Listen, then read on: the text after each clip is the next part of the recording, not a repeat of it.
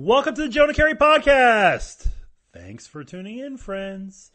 Today's guest is the Hall of Famer, Ozzie Smith. How about that?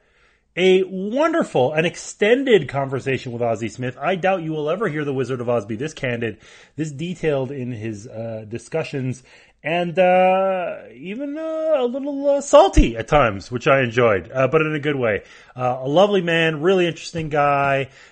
Just had a great conversation with him. I was in St. Louis pretty recently for the wedding of one of my best buddies in the world, Mr. Benjamin Hockman, who's a columnist, great sports columnist, by the way. You should read him at the St. Louis Post-Dispatch. And what an extra treat. I got to interview Ozzie Smith. Man, oh man, it was tremendous. And what better timing than this week, Hall of Fame induction weekend. When you are listening to this, I will be just a few hours away from boarding a plane to Albany, New York, en route to Cooperstown, New York, to celebrate the induction of my favorite baseball player and favorite athlete of all time, Tim Raines, which is awesome. Going to be great. If you happen to be there, please come find me somewhere.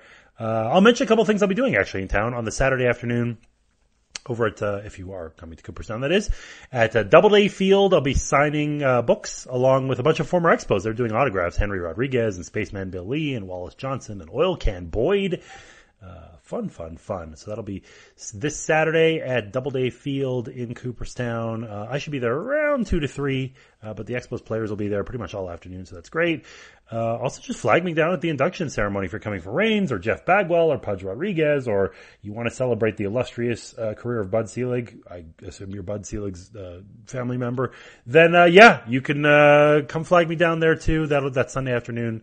That's going to be great. And otherwise, just tune in, catch the festivities wherever you are.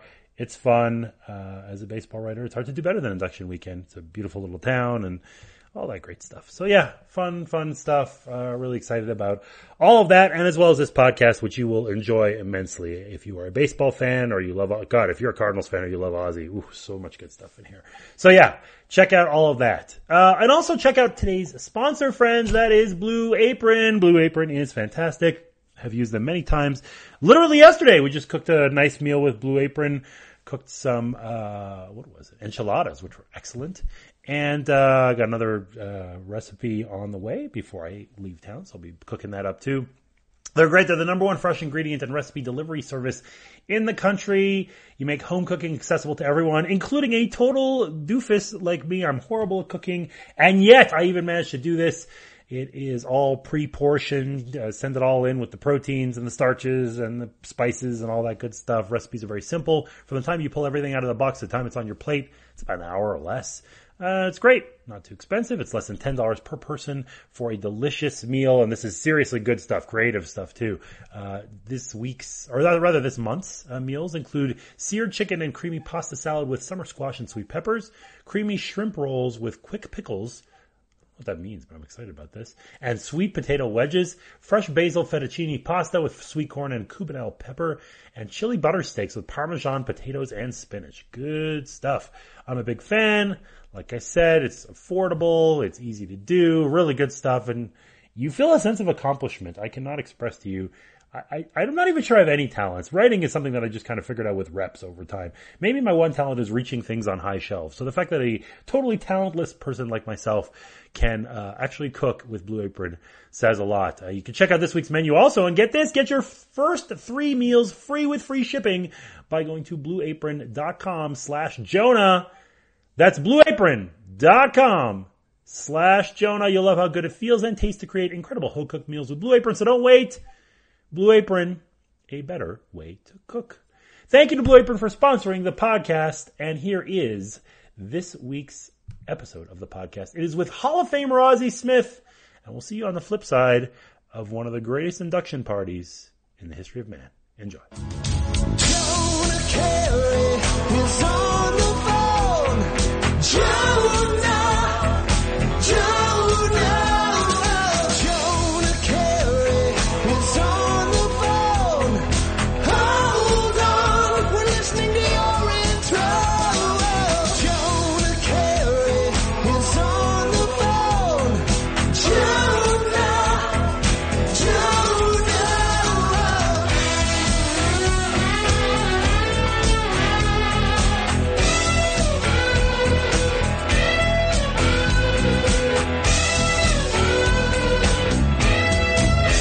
Ozzie Smith, how are you? I'm doing great. Jonah, how are you? I'm good. We had a nice chat about various things before we got going. Well, Montreal Exactly. being the most important one. Yeah, I just think that there's a nostalgia there to it. You know, that you could talk about I went to play the Cubs this game and this, but it was different to go to Montreal in many different ways, I guess. You got to play in the spaceship. That was always interesting, driving up to the Big O. Yeah. And it was always one of those weird things when you looked out there. There was so much space behind the wall there. It's just darkness. And there's something mysterious about the Big O. But it was always one of my favorite cities to visit. It was always fashion forward. Oh, yeah. I always loved shopping in Montreal. Mm-hmm. The only thing that we didn't like about it was customs. Yeah. Having to deal with customs. Yeah, no Nexus card back then. Something like that, unfortunately. So this being a podcast, we stretch out a little bit. It's long form. And there are elements of your background, your upbringing, or even your childhood that are super interesting to me. So we're going to go back for a ways before we get into the other stuff. Okay. And one is that you grew up in Watts during a very explosive time in the history of Watts. Yes, which tumultuous times, Yeah. It was interesting because I was born in Mobile, Alabama. Yeah. And we moved there when I was 6 years old. So in 1965... when they had the riots, I can remember having to sleep on the floor.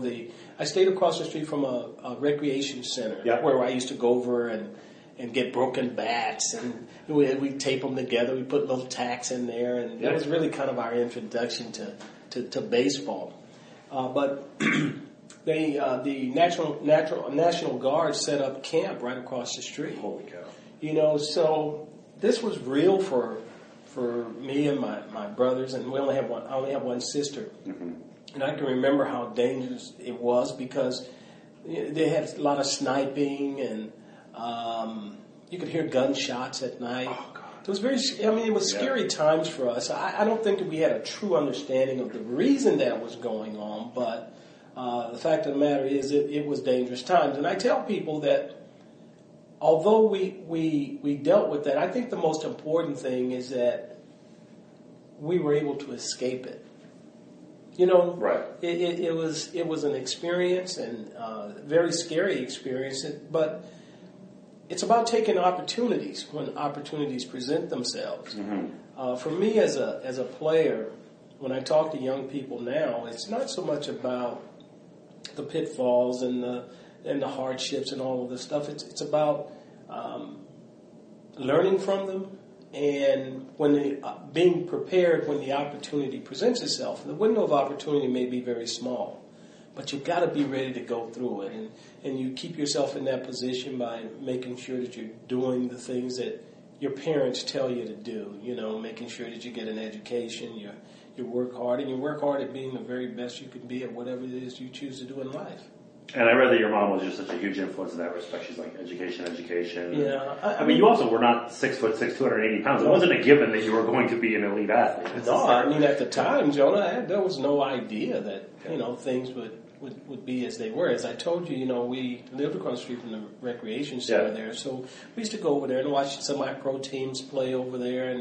And that was really kind of, I guess as I look back, the thing that was in my subconscious, the game of baseball and watching it, watching those guys play it, never knowing that when I decided to go to college, I had to do some soul searching because I was never one of those guys that got drafted out of high school. When you play with guys like Eddie Murray, like I did in high school, and Marcus Johnson in basketball, that's pretty good. No, actually, it was basketball and baseball. Yeah.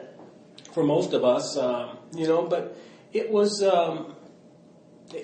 When I did my soul searching, I realized that baseball was really what I loved doing more than anything else, and it was the thing that stood out from a talent standpoint. The hand and eye coordination was something that was there. I didn't have a lot of size, right? And when scouts come to look at guys in high school, they wasn't to find a 135-pound shortstop that didn't hit home runs, and then they're looking at Eddie Murray, who was just the opposite, who who could hit from both sides of the plate. He was ambidextrous and came from a baseball family and stuff. So my road to the big leagues was a little bit different than it was for people like Eddie.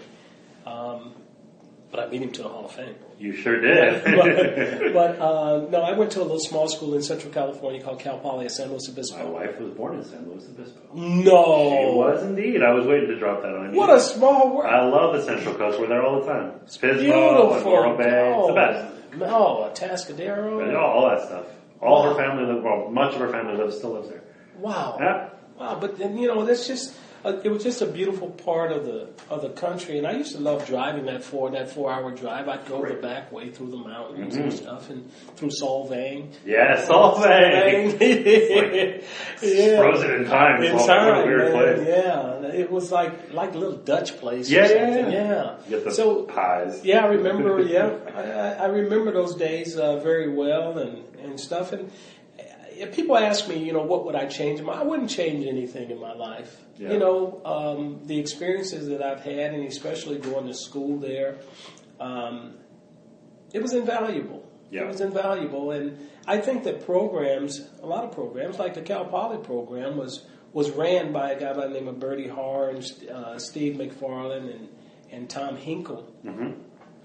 The programs were so good that it was like playing organized baseball in the minor leagues, low A ball or something. Yeah. And I think that's what's happened today. That's why so many kids can come out of college and they're almost ready to, you know, almost ready for the big leagues, because the programs today are really, really good programs that are ran by people that have been around the game for a long time. I want to double back to that, but I want to ask you also, even though baseball was definitely your first passion, the fact that you played baseball and basketball for a while, it's so different than it is now. Yes. I mean, you're free. Oh, you can throw hard? You're never going to see a football field in your life. Or maybe you're only going to see a football field as a quarterback. But whatever it is, you're going to play this one sport. It's very specialized. Yeah. What do you see as the advantages and disadvantages of both? The idea of going multi-sport, which everybody in your generation did, versus now where it's so rare to see that. Well, what it was back then is it was about having an option. Yeah. You know, you were opting, and if you were talented in both, you didn't really know, and there comes a time, as it did for me, where you have to make that choice. Mm-hmm. And, you know, being 5'8", 5'9", basketball wasn't going to be it, but being that little dirty kid on the baseball field who could dive and who could run and who could put the ball in play, not necessarily hitting in power, but the fundamental parts of it, you know, being able to catch it and throw it and run, and it was the thing that was for me, and I realized that, and I stuck to it. And just at the time that I was getting discouraged, and this happens to a lot of us, and especially when you're away from home, as I was 4 hours, I was starting to get a little homesick, and I was on the JV team. You walked on to that song. I walked on. Yeah, I went to school on a partial academic scholarship. Yeah, that's great. And so I walked onto the program and ended up getting a partial scholarship. But and that's what makes my road to the big leagues, to professional baseball, so much different. But just at the time that I was getting discouraged and I got homesick, I called my mom and I told her, I said, "Hey, look, I don't think this is going to work out. I want to come back home." Oh, wow. She said, "Son, you have no home. You are home." She called my high school coach, and he called me up and he said, "You little son bitch, you're going to stay right there. You're not. This is the best place for you. Quality education, beautiful country. Yes, you're going to get your education, and you're going to weather the storm." Mm-hmm. And sure enough, I stayed, and it wasn't a week later, the varsity shortstop gets hurt.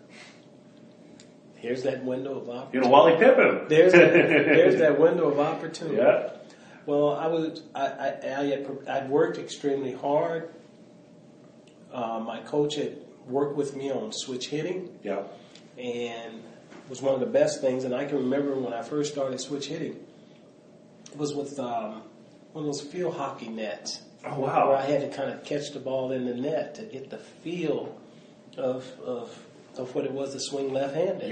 Because back then the idea of switch hitting was more common than the idea is if you're a right-handed hitter with speed but not a lot of power, That's right. you're out of the box quicker if you're left. If you're left-handed. Yeah. So he said there's no reason with your hand and eye coordination and your speed that you should take advantage of that. Yeah. So, and then this was when I was a JV. So by the time I became by the time I got to the varsity team, I'd gotten pretty comfortable at doing that. So when that opportunity presented itself, I stepped in and I never looked back. I knew it was a thing that I wanted to pursue if given that opportunity. Not many college seniors get drafted. Yeah. I'll tell you the story that happened to me is after my baseball season, they send you to the players that they feel have a chance. They send you away to play at semi-pro baseball. Yeah. Back in the Midwest, the big guys went to Alaska, and Cape Cod League, and all those places. And those were the University of Southern California, and Eddie Murray of Arizona. Yeah, those guys. They went a totally different place. So we had to go to places like cornfields of Iowa. Those things. I went to a little small town called Clarinda, Iowa. Wow. That's a long way from Los Angeles. A long way from Los Angeles, but they had sweet corn, so that was nice. And I could send some back to my mom. That's cool. And you live during the day, you work during the day, and you live with families there in the little small town. Cool. So it was really Americana. And you had to wash your own stuff. You had to clean your own. You're learning to be an adult at this That's point. right. Yeah. Exactly. Yeah. So, there's a lot of responsibility that went with that as well and stuff. So here again, it was one of those learning opportunities. And then in 76, 75 and 76. 1976, my second year back, I get drafted by the Detroit Tigers.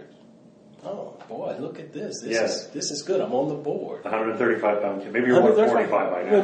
Maybe 137. Okay. They drafted me, I think, in the 8th round. Yeah. And they offered me $8,500. So now back then, I said, if they don't give me at least $10,000, they're not going to take a real good look at me. All right. And I said I finished 3 years of my schooling. Yep. I promised my mom that I would get my education. So I went back and I said, you know what? If you give me an extra $1,500, I'll sign. And this was at the same time that they drafted Lou Whitaker, Alan Trammell. Oh. Yes. And both of them should be in the Hall of Fame. That's right. And they're sending me to Lakeland, Florida. Detroit. It's just nice. So in my infinite wisdom, I said, if they don't give me 10, they're not going to take a real good look at me. So, but that's right. Teams specifically, the bonus baby mentality, they're just going to give you. It's not so much $1,500 is going to change your life. It'll fix their opinion of you. That's right. Yeah. So I went back and they said no, they didn't have it in the budget. Right. So now I'm gambling. I'm gambling on me. Yeah. And I said, not many college seniors get drafted, but now I'm on the board. Yeah. I'm on the board. So I get drafted the following year by the San Diego Padres, which was a team that I never ever entered my mind. Right. Because I always saw myself more as an American League, field guy. Sure. You think about Mark Belanger. That's fielding right. guy and not much offense. Belanger was good. Yeah. You could pick it. Oh yeah, Blade had hands. Yeah. And so I get drafted by the Padres, 4th round. I'm thinking, oh boy, this is going to be nice here. So being the good businessman that I am, Jonah, I signed for $5,000 and a bus ticket to Walla Walla, Washington, where I started my professional career. And that was my business acumen.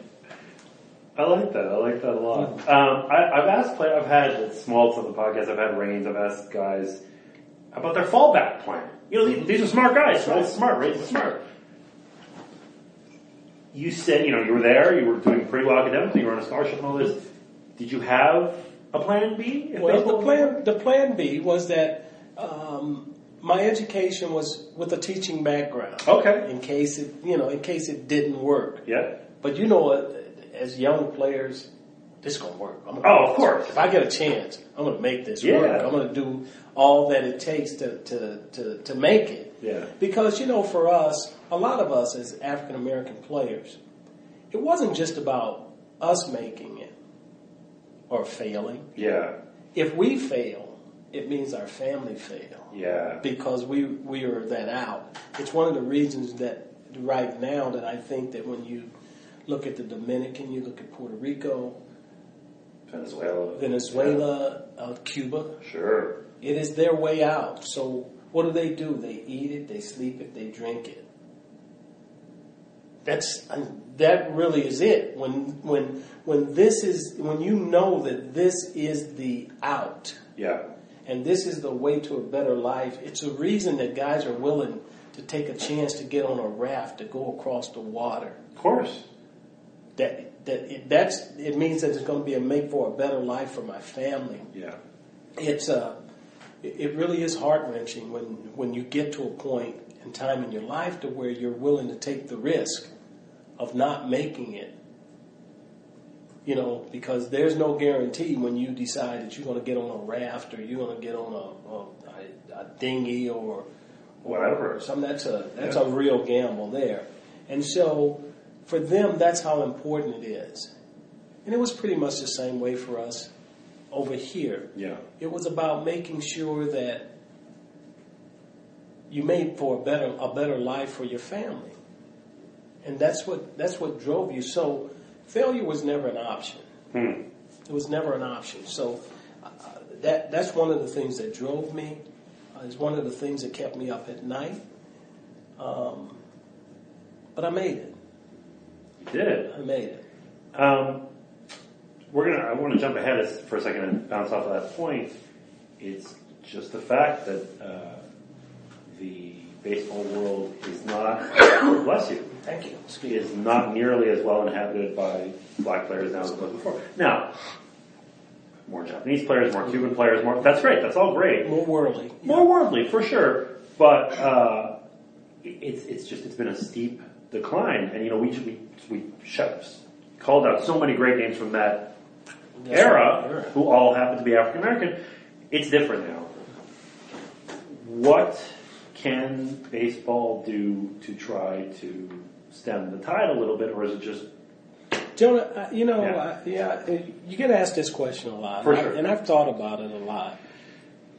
And, the only thing that I've really been able to come up with, something that's going to make a real impact, I think is for us to be able to take ex-players, ex-big league players from each city and say that we would like for you to go into the inner city and build yourself a team. Oh, that's interesting. Build yourself a team. Get the best players that you can find. Yeah. To build yourself a team. You do that in each city. And then you create this league. And you do it in conjunction with Major League Baseball. MLB funds it and all that They stuff. fund it. And they get a chance to travel. Mm-hmm. They get a chance to grow as people. Mm-hmm. Yeah, you love the game, and the game is what we're trying to grow. But I think that there would be so much more of an opportunity for guys to learn. And I think that that's probably going to be the only way that you're going to get the numbers back up to where they're respectable. Yeah. And I think that the guys that you get, if you get the right guys who understand what it is you're trying to accomplish and what it is you're trying to achieve, I think it will make one of the biggest difference that we could at this particular time. Yeah, I mean, there's the RBI baseball program. There are things going on, but if it's, I'm making it up, if it's Eddie Murray, I mean, if he's coming in to Baltimore, that's a whole other level of gravitas. It's taking those level of players and allowing them to, put together the team and find the people, and it's going to be competitive because we want to win. and stuff. And I think that's one of the ways that I've been kind of thinking of how that could happen. I like it. We talked about you transitioning to switch hitting, you get drafted, you start to make your way into professional baseball. But obviously defense became your calling card, or statistically maybe the greatest defensive shortstop of all time. I always wonder about this. You worked your butt off, and you have talent. How does that go when it comes, you can think about pitching, hitting, whatever, but with defense specifically, is it just taking 1 trillion reps at short? Or is it, you know what, I just have this document? No. Be it offense or defense. Yeah. Or, your God-given talent, whatever it is. Yeah. To maintain it, you still got to work at it. Yeah. You can't sit on your laurels that, hey, you know what, and that's what's destroyed a lot of guys who are very talented. There were probably a lot more people, a lot more talented than I was. The guy I got traded for. Think about this. Templeton was a very talented player. Let me tell you, he's probably one of the most talented players to ever don a pair of spikes. He's a true 5'2" player. Yep. Could hit for power, average, could throw, could run like a deer. Did it all. He did it all. And to this day, when you get traded for a player like that, you always question yourself as to whether or not you're as good as you think. It was a challenge trade. Those trades never happened now. That's right. It's one pitcher for 5 prospects. That's right. Yeah. It was really a challenge, Yeah. Because I was going from a situation where it was a revolving door to an organization and team that were going to be depending on me day in and day out. So, Ozzie, you think you're good. Yeah. How good are you? Yeah. Now you got the chance to see. I think, in the back of my mind, I think I'm the player, or I could be that player. Mm-hmm. But you never really know until you're in that situation where, the game's on the line, balls hit to you, your team's depending on you. And coming here in 1982 was... it was a godsend for me, because it was kind of a perfect storm. We were coming off of a situation where, Gary had the problems with the team here, and I had problems getting a contract in San Diego. The Crocs were not the best. It was a little dicey. Yes. A little dicey. But here again, it's part of the journey. The road can be winding, and it was a winding road, but as you go on that journey, you learn things. You learn that things have changed, yet they remain the same. There's certain things you got to deal with no matter what, and it's not so much that it happened as how you deal with it, and stuff. So I just kept my focus straight ahead. And being able to do what the guy who gave me my opportunity told me the day that he got fired in spring training, and that guy was Alvin Dark. He called me in, and he says, look, this is baseball, and these things happen all the time. He said, son, I've seen a lot of them come and go. And he said, I was pretty good myself. Yeah, sure was. He said, but you're going to be a great one. He says, continue to do what you've done to this point. Pick that ball up and throw it across the diamond. You're going to be a great one.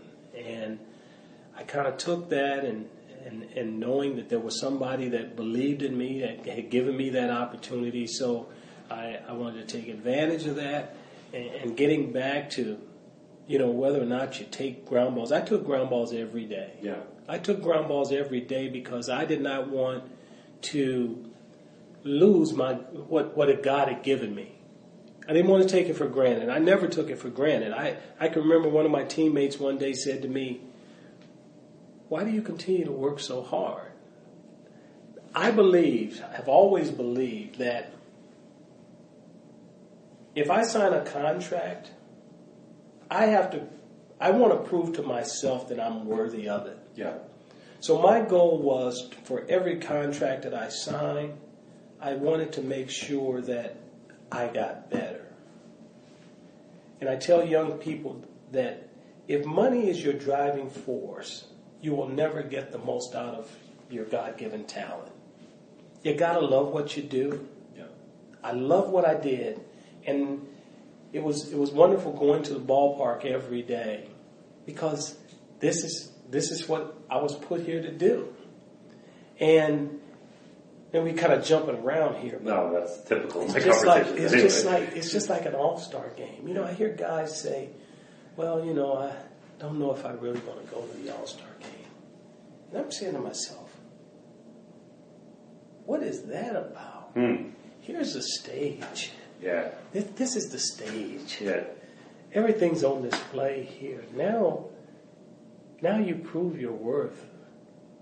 And when people take their time to punch your name out on a ballot, you have a responsibility to go and play to the best of your ability. Mm-hmm. That's something I never took for granted. I always want to be on the stage where the best is, because I want to know where I stand. And if you don't go and participate, how do you know where you stand? So it was always an honor. And I was fortunate enough to get I was the highest vote getter on 2 occasions as a defensive player. Yeah. As a defensive player. Yeah. Got more votes than anybody. That's unheard of. It's unheard of. Respect to Belanger, but that did not happen to him. Who's that? Belanger, we mentioned Belanger. He was a great player, but he didn't have that kind of notoriety. But that type of thing. Yeah. I think that came from people realizing how much I love what I did, Yeah. and how much I wanted to make sure that for baseball fans, not just my fans, but for baseball fans, to be entertained when they came to the ballpark. You know, there's an entertainment element to what we do. And my job was to go out there every day. You know, for 19 years, I had this thing of asking myself, did I do the best I could today? And my answer for 19 years was yes. Didn't mean we won every day. Right. But I know that when I left the ball field that day, that I had done the very best that I could do that day. And there was nothing else that I could do. I could sleep at night knowing. Well, I didn't sleep a lot of nights because, you know, if we didn't win, you know, maybe there was something I could have done a little bit more that would have helped us win. But I was, you know, I knew that I didn't leave anything out there. I tried to run every ball out. And if you do that, and you do that every day, it makes it easier to live when you walk away from it. You talked about the entertainment element of the sport, and I mean, I don't really know you, we're just mad, but you don't strike me as a Rickey Henderson level personality. And by the way, I love Rickey. Rickey's my guy, I love him. God. But Rickey's Rickey. That's right. He's on this level. But you're talking about entertaining. But go ahead, please. Let me say this here. You know, when Rickey does what Rickey does, it's not really to show anybody up. No, not It's at all. the thing that really... It's swag. It's swag. It's what drives Rickey. That's what makes Rickey Rickey. Yeah. And it's a beautiful thing. Oh, I love it. Very entertaining. And I think it's a little different today. I mean, today I think it's about showing people up. Yeah. And the one thing that we always had back in our era was that we had respect for our opponent. Doesn't matter who it was. Our goal was to beat them. Right. But you beat them with respect. Yeah. That's where it all starts. And, you know, to watch people like Rickey, I used to love to watch Guillermo Montañez. Oh, wow. That's Montañez. Yeah. You know, people like that, Tito Fuentes. Oh, yeah. These are guys that, you know, Daryl Thomas. They're flair. They're flair. They have flair to the way that they played the game. And there was a real appreciation for it. Yeah. You know, we as players, sometimes when we're in battle, you know, you get labeled a hot dog or whatever. But it was the entertainment value that they brought that I think that endeared people to the game. And I guess that's the easy segue then to the backflip, which became a trademark of yours. You're a guy who works his butt off, absolutely dedicated to the fundamentals, specifically not trying to show anybody out. Right. When this first was discussed. Mm-hmm. Was there ambivalence? Was it like, that'd be fun, but I don't know? What do That you was get? it. I had that hesitation, and I had that hesitation because I didn't want the label of being a hot dog. Right. You know, because I didn't look at myself as a hot dog player. That was a good play, or that was a good hit. I mean, that's just a natural thing. But I didn't want to be labeled as a hot dog, and because I know that you bring more attention to yourself when you do that. And that was never my goal, to bring more attention. Right. To give you the background on that, growing up in South Central Los Angeles, I lived across the street from a wood factory where I used to go over and tumble in the sawdust. They built pallets. And so we would get inner tubes, bike inner tubes, tire inner tubes, and we'd patch them up, and then we'd blow them up. And then my brothers would sit on each side of it, and you get more spring. Or you take a plank and put it between the stacks of wood over there and use that as your springboard. And that's really how I learned to tumble. Used to do some other silly things as a kid. You know, we used to have these picket fences with the spikes on the top. And we used to say, hey, I bet you can't jump over there.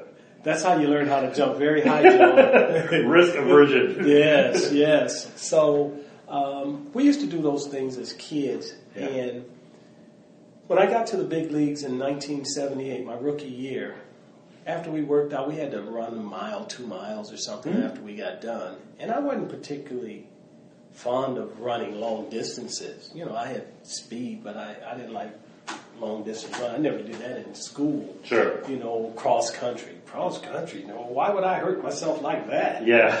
I don't need that. Yeah.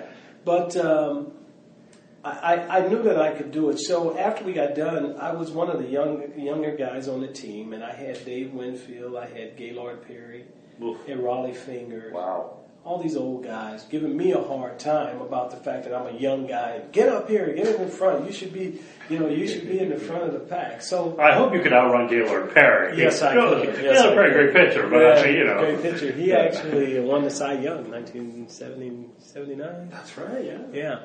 But anyway, to show them I wasn't tired, I did a round-off backflip.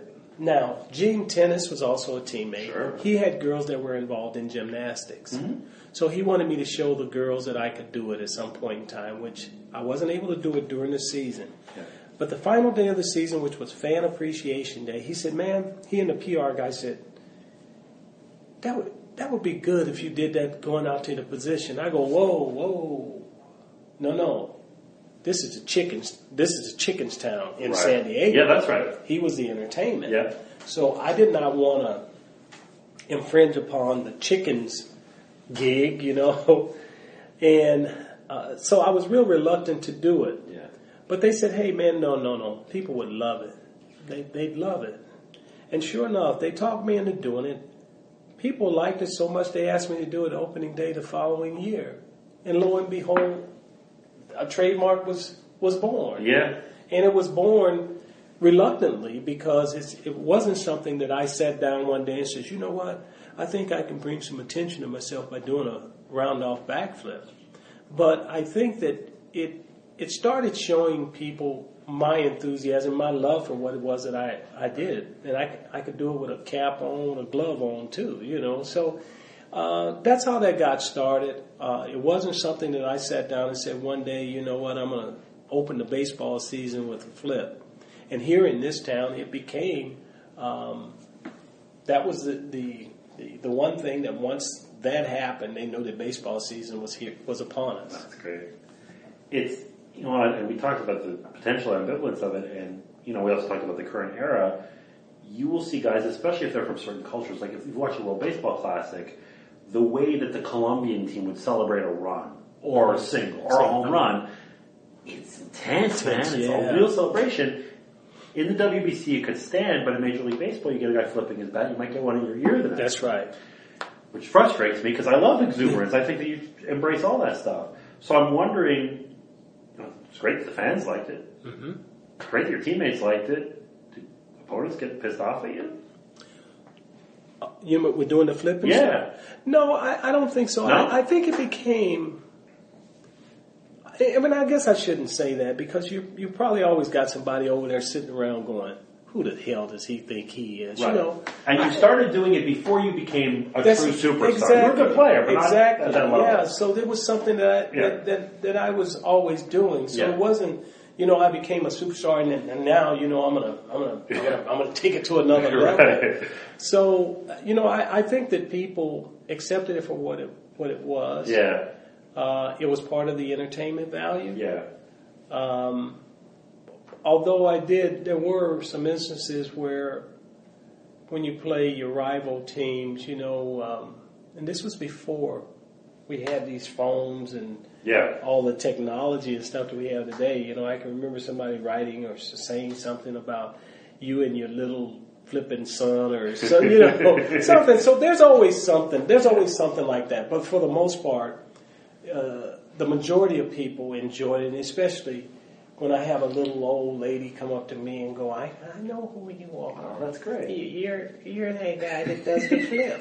So I wish you could see Ozzie's face. It's an audio format, but it's very funny. Yes. But I mean that's what made it special, and for me, as I've gone through the years, it's the greatest thing in the world.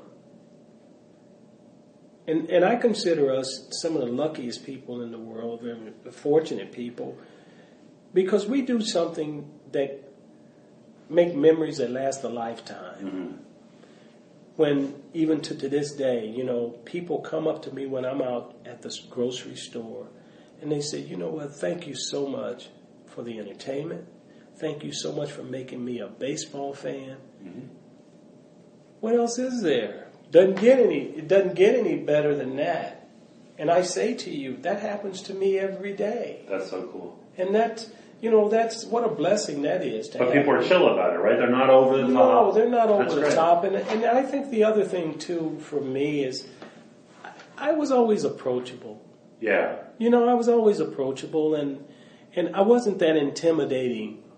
There's certain guys that Andre Dawson who looks that way. The look. It's not that way at all. I call it. You know what I say? I call it the look. Yeah. Andre's one. Yeah. Eddie's one. Frank is one. Yeah. Yeah. The look. They're all good dudes, But by the they're way. all great. Yeah. They're all great guys once you're able to get Dawson's like a that. heavyweight. I think it's always, to me, it's a defense mechanism. Yeah. To ward people off so that they don't get too comfortable. Yeah. But once you get past that, you realize what great guys they are, and that's the game. Yeah. Talent, hard work, all that is going to play no matter where you were. Mm-hmm. But you go to a team, starting the 82 season, not only a good team, wow, could there ever be a team in a stadium more suited for your skills? We're going to play on hard turf and 100 degrees, so the ball's going to be scooting through there. It's going to take advantage of your defense and your speed. And you've got a manager. All right, we'll put Jack Clark in the lineup, or Pedro Guerrero or whatever. Everybody else is going to be Jack Rabbit. Every single other person. McGee. All these guys. Tommy Hurd, 108 RBIs with one home run. That's my favorite statistical thing ever. He had nine. Because so many dudes got on base, and so you just hit in the gap and you run forever. That's where the game has changed a lot. The game has changed because, it's not get on, get him over, get him in. Yeah. And this is my own take on it. You're a National League guy, mm-hmm. right? Being from Montreal. Yeah. When you build a team in a National League ballpark, you got to take a lot of things into consideration because the park, first of all, is going to be bigger. Yeah. So you got to have somebody who can cover some ground, who has some speed. Yep. If you're building a team from an American League standpoint, you want that guy who can hit it a country mile. Sure. So one team's built from a defensive standpoint, although the goal is to get somebody who is both good offensively and good defensively. The 5 tools. The tools. That's what you're looking for. That's where Montreal was always so good. Yeah. But in the American League, you're looking for that guy who can hit the 3-run homer. So he's probably going to be bigger. Bye Balboni. Yes. And going to clog the bases. Oh, sure is. I think that what has happened with baseball is that we've gotten such an American League influence in the overall game of baseball, and I'm talking about front office, field managers, and all of that, that even here now in St. Louis, it's more of an American League flavor to the type of baseball that you play. Right. It's very stagnated. Yep. There's not that energy, that being able to score runs without hitting the ball out of the ballpark. Score from second on a wild pitch. Weird plays like that. Those things, those things become very important. It's always important for any team to be able to score runs without hitting the ball out of the ballpark. You've got to be able to manufacture them at some point in time, because when you find that guy on the mound who's very, very tough on you, you may only get to second base once that evening. Okay, you lead off with a double. Yeah. Now the next guy hits a ground ball, get him over. Now the next guy hit a fly ball, you got 1-0. Yeah. You may end up winning that ball game 1-0. You got Kershaw or Scherzer. That might happen. That could happen. Yeah. So the runs that you score are very, very precious. And you've got to be able to do that night in and night out without hitting that ball out of the ballpark. When you depend on hitting that ball out of the ballpark on a consistent basis, that can be short-circuited with a guy who goes out and can pitch to a scouting report, can hit his spots. I mean, that can be short-circuited very quickly, and I think that's what happens. Now, when you're scoring runs, oh boy, it's easy. They're hitting my bat. They're hitting your bat. Yeah. But if you go through a stretch of where you run into 3 or 4 tough pitchers, like for us, we go on the road to Los Angeles. You go west, and it could be a rough. It could be a rough go. D-backs too now have a whole murder of pitchers. Yeah. I mean, it could be a rough trip. Mm-hmm. So it's important to have the ability to manufacture runs, and the way that you do that is speed is a constant. Yeah. Speed is a constant. And if you got a team that was built from an offensive standpoint, it's probably not going to be that good defensively. So now really all you have to do is put the ball in play. But it's tough to put the ball in play when you're striking out 300 times a year. Right. Which is acceptable now in a way that it wasn't in the 1980s. There you go. Yeah. It's very acceptable to strike out 300 times a year. Mm-hmm. That's why it's easy now to put on a shift. A shift? Are you kidding me?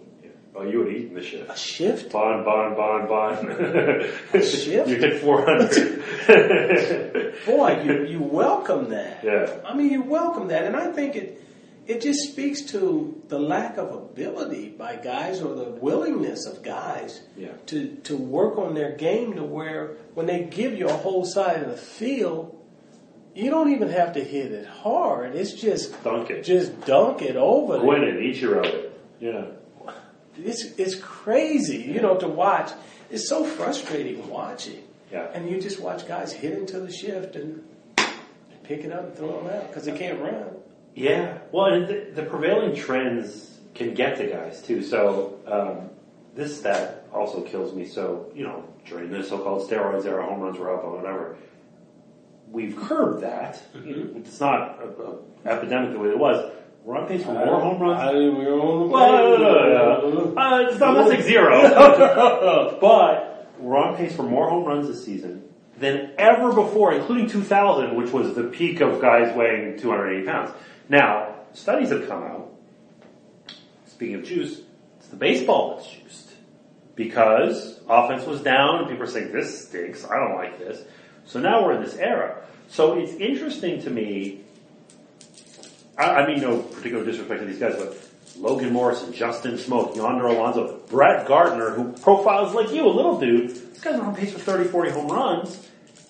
It's hard to get away from that. That's a drug, man. That's very exciting. If you suddenly were blessed with the ability, for whatever reason, to hit 35 home runs, your shift talk and butt thing is wonderful, but you'd be like, cool, I'm going to hit 35 home runs. So I'm interested I'd like to think, Joe, which team goes against the grain, that I'm smart enough. Yeah. If that does happen, to realize that I'm not a home run hitter. Yeah. But if balls are juiced, yes. If you just do what you're supposed to do from a fundamental standpoint, then that's nice. Yeah. I have no problem with that. I just say, hey, okay, I'm gonna swing down on this thing here, and I'm gonna let it do what it do. Yeah. And I think that's what good players do. They're fundamentally sound, and when you're fundamentally sound, Jonah, which I don't think a lot of guys are these days. Yeah. And I say that because I see so many guys take the same swing 0-2 that they take 1-0. You know who choked up more than anybody? Joey Votto, who's probably the best hitter that there is. Well, let me say this here. Yeah. I had to tell a guy one day, I had a visit with a young man, and I said, one of the things that we talked about was being able to cut down on strikeouts. Yeah.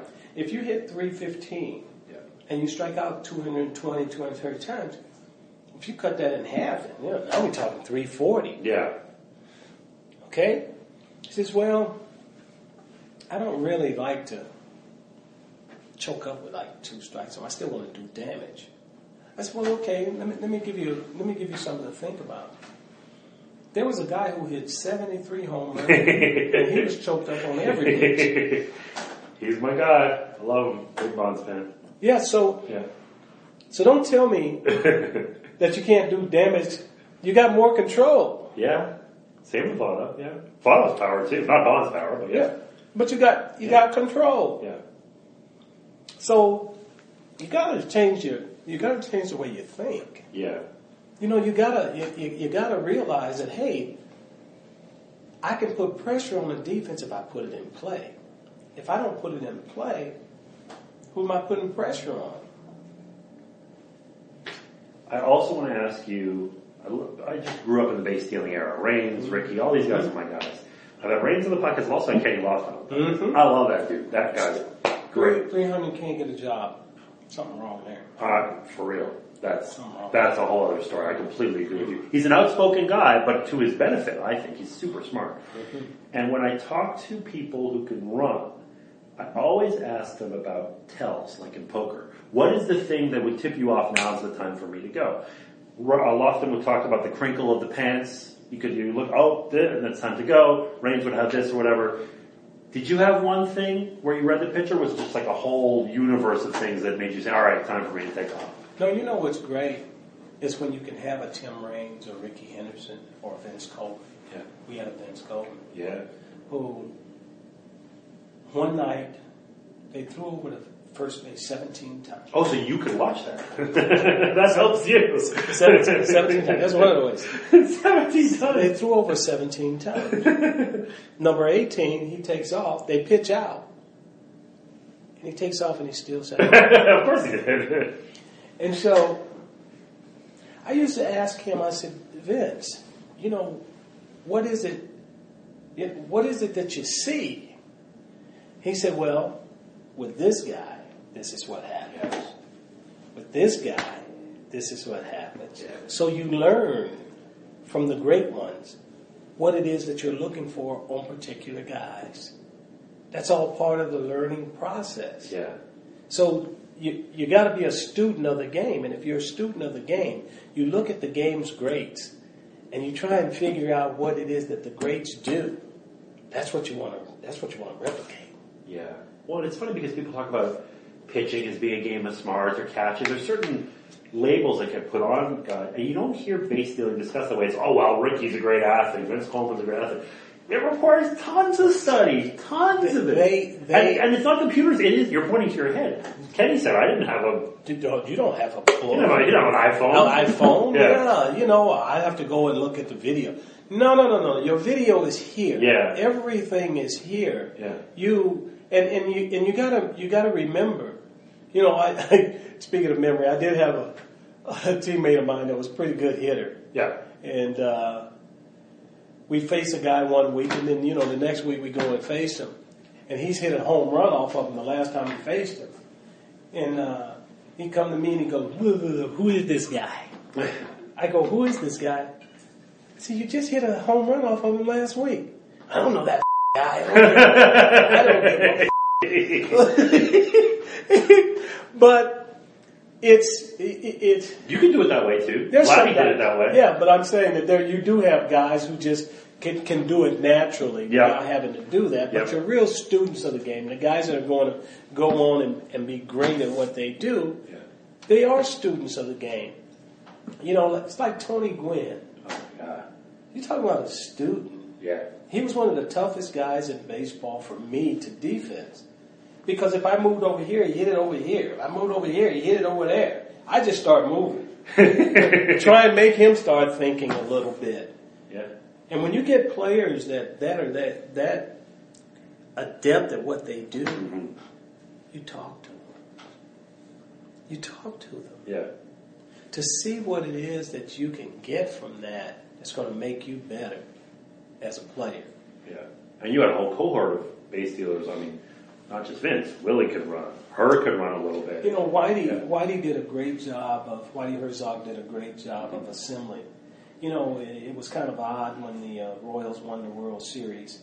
I was listening to the broadcast and they were saying, oh boy, we've never seen anything like this. And I'm saying to myself, in the same state. that's exactly right. It was teed up for him because the Royals had just come full circle. Yeah. They went full circle because they originally was assembled by Whitey Herzog. He put that type of team together in Kansas City because it was such a spacious ballpark. Mm-hmm. Well, all he did is he took it across the state over here to St. Louis, where he did the same thing. It was the same formula. It wasn't anything different. It wasn't anything new. Yeah. And it just blew me away that they sat there and they were talking about it as if it was the first time that they'd ever seen anything like that. Oh, this guy's taking the extra base. They threw it. You see how he creeped down the line, and when he threw it, he took off. That wasn't new. Yeah. We had guys that scored from second base on sacrifice fly. Oh, yeah. Yeah, you know, so it wasn't new. Just as an aside, I did an event last summer at the Negro Leagues Museum. I love that place. Oh. It's the best. I have Raines and Dawson on stage. I'm sitting between them. So 7-year-old me loves it. But I love Bobby Kendrick. Oh my God! Oh. I want him to be my dad. Oh, he's God. the coolest, sharpest dressed dude. Also, Well, he was just like Buck. He's just like Buck. Unfortunately, I never got to meet Buck. I wish I Oh did. boy! I mean, Yeah. that's where he got it from, and he's like that all the time. And Kendrick's great. I did a thing with him. When was it? What were we doing? About 3-4 months ago. Okay. Where we went down to Augusta, Oh, nice. and Easy Go Golf Carts is located there, and I'm a very good friend of mine, and he's got me on the Augusta National. Oh. He's from Augusta. He lives in Kansas City now. Cool. But he was Buck, one of Buck's best friends. Wow. Buck used to call him Georgia Boy. You know, he's a southern white guy who has an accent, and you know, they developed this close relationship. Well, anyway, we were speaking to a group of kids at Easy Go, and it's a program that they've come up with where kids are kicked out of school and they have nowhere to go. Oh wow. So what they've done is come up with a program that take these kids in, they teach them a craft, and then if they graduate, put them to work. And Bobby Kendrick was one of the guys that came and spoke. And I'm going to tell you, he did a fantastic job of talking about the Negro Leagues, and oh God, I was just sitting there as a fan, just listening to. You want to run through a wall when you hear that guy talk. If he was a manager or a coach, he'd win Super Bowls, he'd win World Series. He has that way of inspiring you. Just for your listeners, you know, if you ever get a chance to, if you're anywhere near Kansas City, it's amazing. The Negro League Museum. You go to Arthur Bryant's first, and then you go over there. I have cool Papa Bell figurines in my house. And that of all the Negro League legends, the story of you turn off the light, he'd be in bed. Yeah, you know, pretty soon he's going to be asleep before the light go off. I love those stories. Oh, what I was we got sidetracked, but I was going to say that I met Agnes Otis at that event at the AO, and he led the crowd in a call and response. He would say AO, and they go AO, and he was just like, hands. There's something about that speed and athleticism era, the Royals teams, the Cardinals teams, some of the Expos teams, it just, for better or for worse, that's what I grew up with. So yes, I love Bonds, but I almost love 1991 Bonds more. Because he hit 30 and he'd also steal 30. Still 30. Yeah. That's right. He was one of those guys. Real quickly. Yeah. AO. Yes. Our connection. Yes. Mobile, Alabama. And wait a minute. Was he? Were you one of the people that lived on his street, or he said like all these people? He used to take batting practice That's what at a school called Council Elementary. Yeah. Across the street from where my aunt used to live. I used to throw balls back over the fence to him. That's amazing. Little boy. Yeah. He said, like the Aaron family's from there too, right? Oh, you got Aaron, Yeah. McCovey, Gee. A.O., Yeah. Tommy Agee, Tommy Agee. Billy Williams. Oh, my he's God. from Whistler, Alabama. Yeah. Myself. We own 2% of the Hall of Fame. Dang. That's an amazing That's thing. right, yeah. That's like the usual Griffey thing, right? That town in Pennsylvania, I guess. Little town. That's really cool. A couple more. I want to ask you, I've asked this question of different players too, especially in your case, your game was so built on athleticism. You weren't like a big burly guy hitting home runs, so you can tell when speed starts to taper and all that. You love the game so much, you're playing for such a long time. When you come to that moment, you're like, I guess this is it. How do you make that decision? How do you figure out, all right, you know what? It's time for me to step aside, because that is such the confidence and almost arrogance in a good way required to be a high-level athlete versus the self-awareness that, you know what, it's my time. Well, you know what? I think great athletes, in being honest with themselves, Yeah. you know, because if I'm honest with myself, then I know that I'm not the same athlete I was 2 years ago. So if you're working with a manager or coaches that also understand that, that's when you start looking for more quality than quantity. Yeah. Knowing that I'm not going to be able to play as much today as I did yesterday. Right. So you hope that when you get to that point, that you do have a manager or a coach or somebody that respects what you have done to that point, to where he's willing to work with you to say that you're one of the ones that have put your time and stuff in.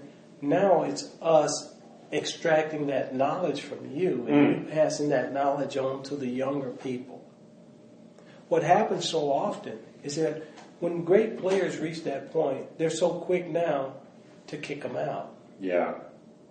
They're very quick to kick them out, rather than taking the knowledge that they have and let them, removing them slowly, but allowing them to work with the younger people that are coming up, to share that knowledge and stuff with them, because there's value there. Of course. And, you know, I think all of us, especially guys that have made the Hall of Fame, they work extremely hard to be able to walk away from the game on their own terms.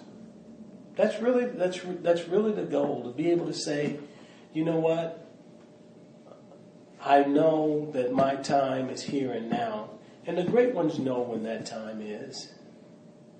I would never, ever disrespect the game to the point of where you have to wheel me out there in a wheelchair. Right.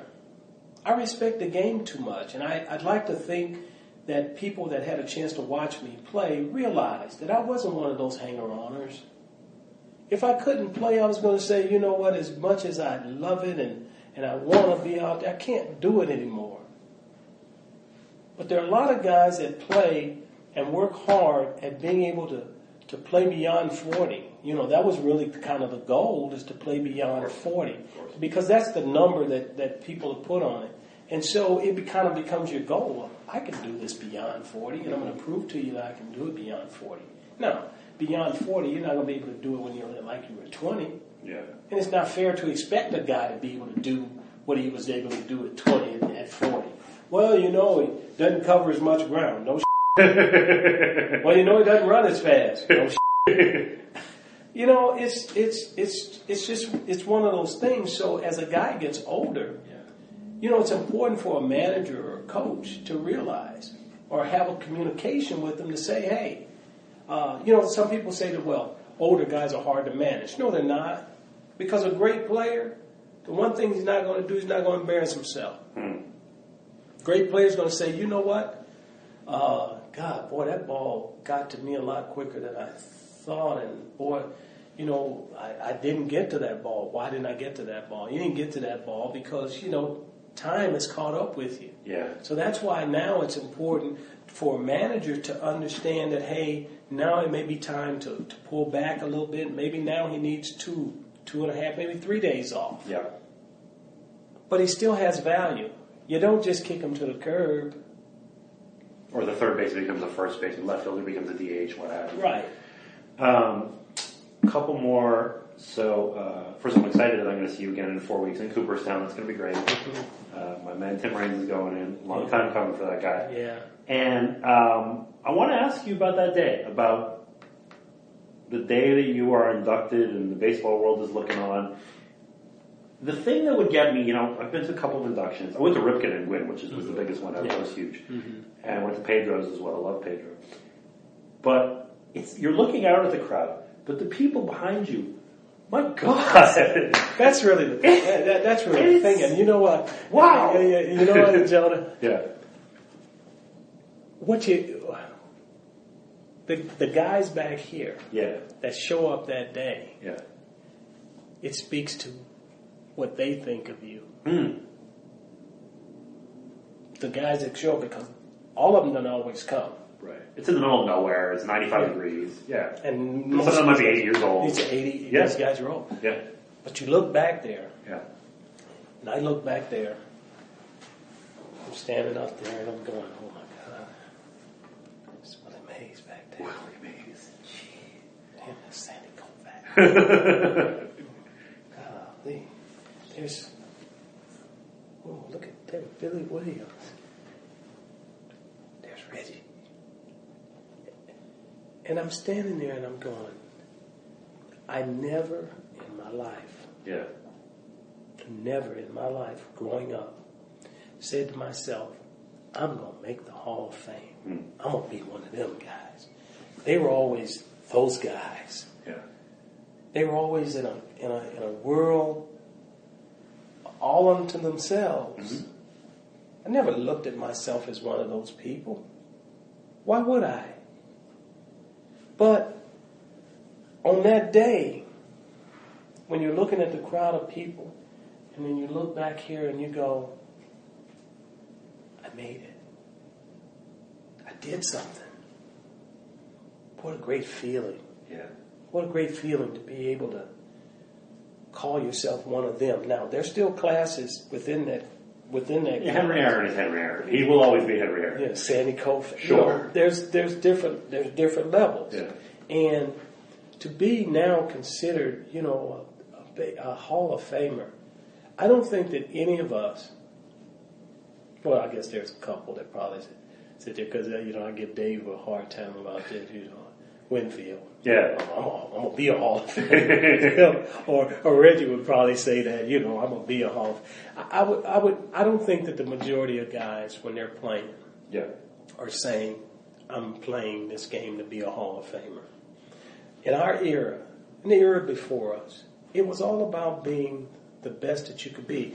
Now in Gibson's and those guys' days and Lou, when they were coming up, even if they had great years, there wasn't a guarantee they were going to get a raise. No free agency. You have no leverage. You had no real leverage. Yeah. So, you know, that's why guys like Gibson would finish his own game. You know, I'm not going to give this to somebody else to screw up. If I'm going to screw up, I'll screw up myself. Yeah.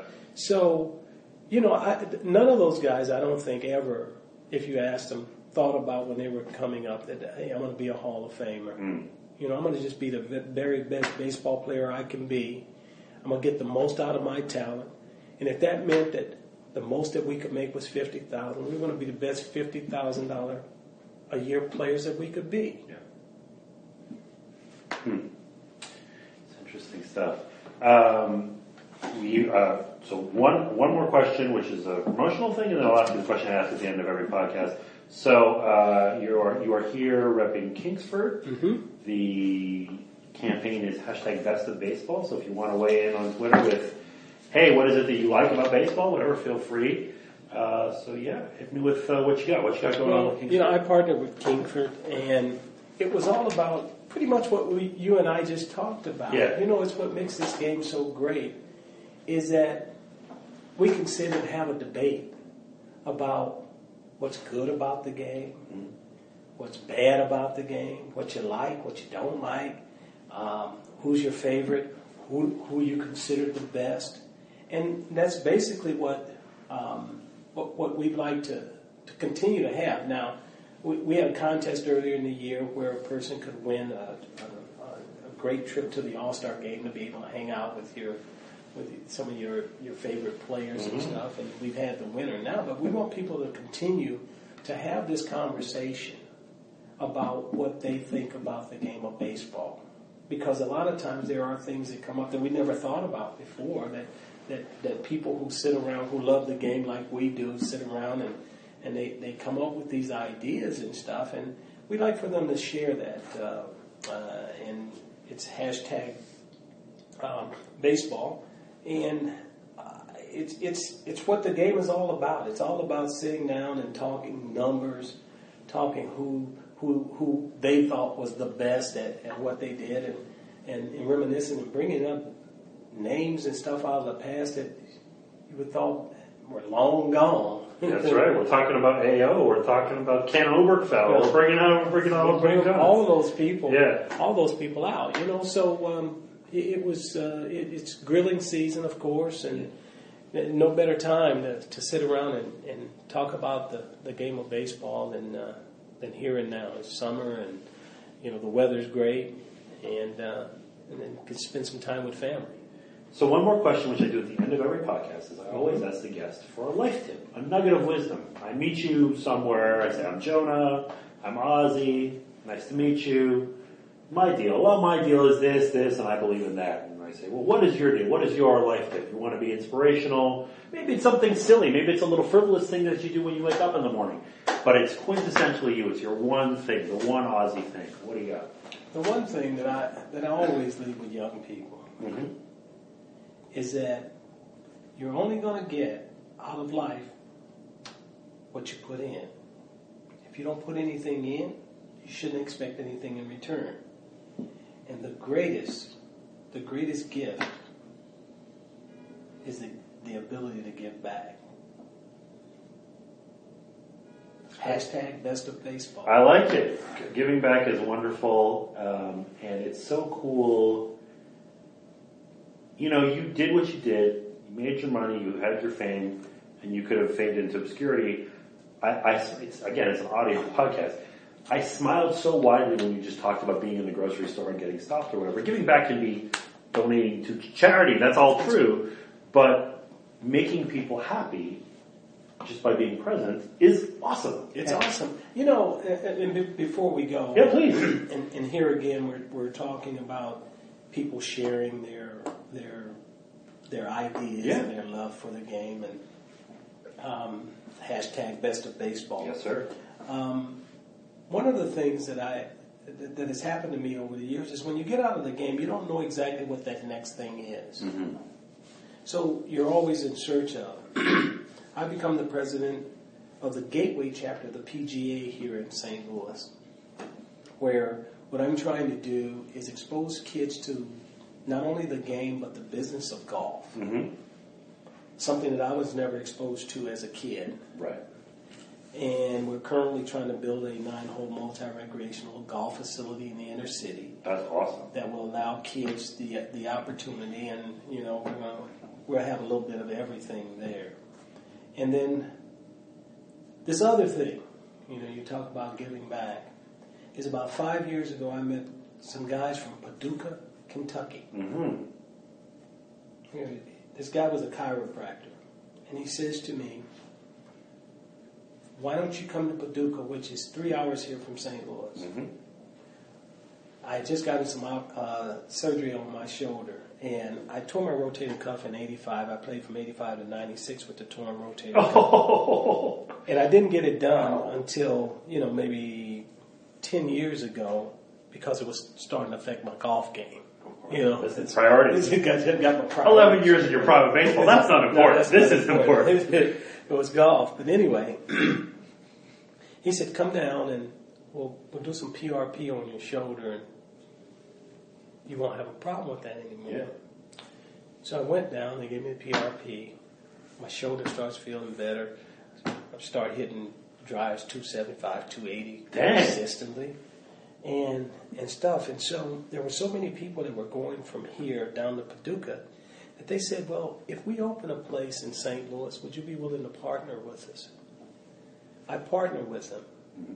And it's been a year, going on a year and a half now, that I opened a place called the Ozzie Smith IMAC Regeneration Center, Integrated Medicine and Chiropractic, where I've seen people that were wheelchair bound that started getting PRP and stem cell. Wow. They've been able to get up and get their lives back. Science is the best, man. I love science.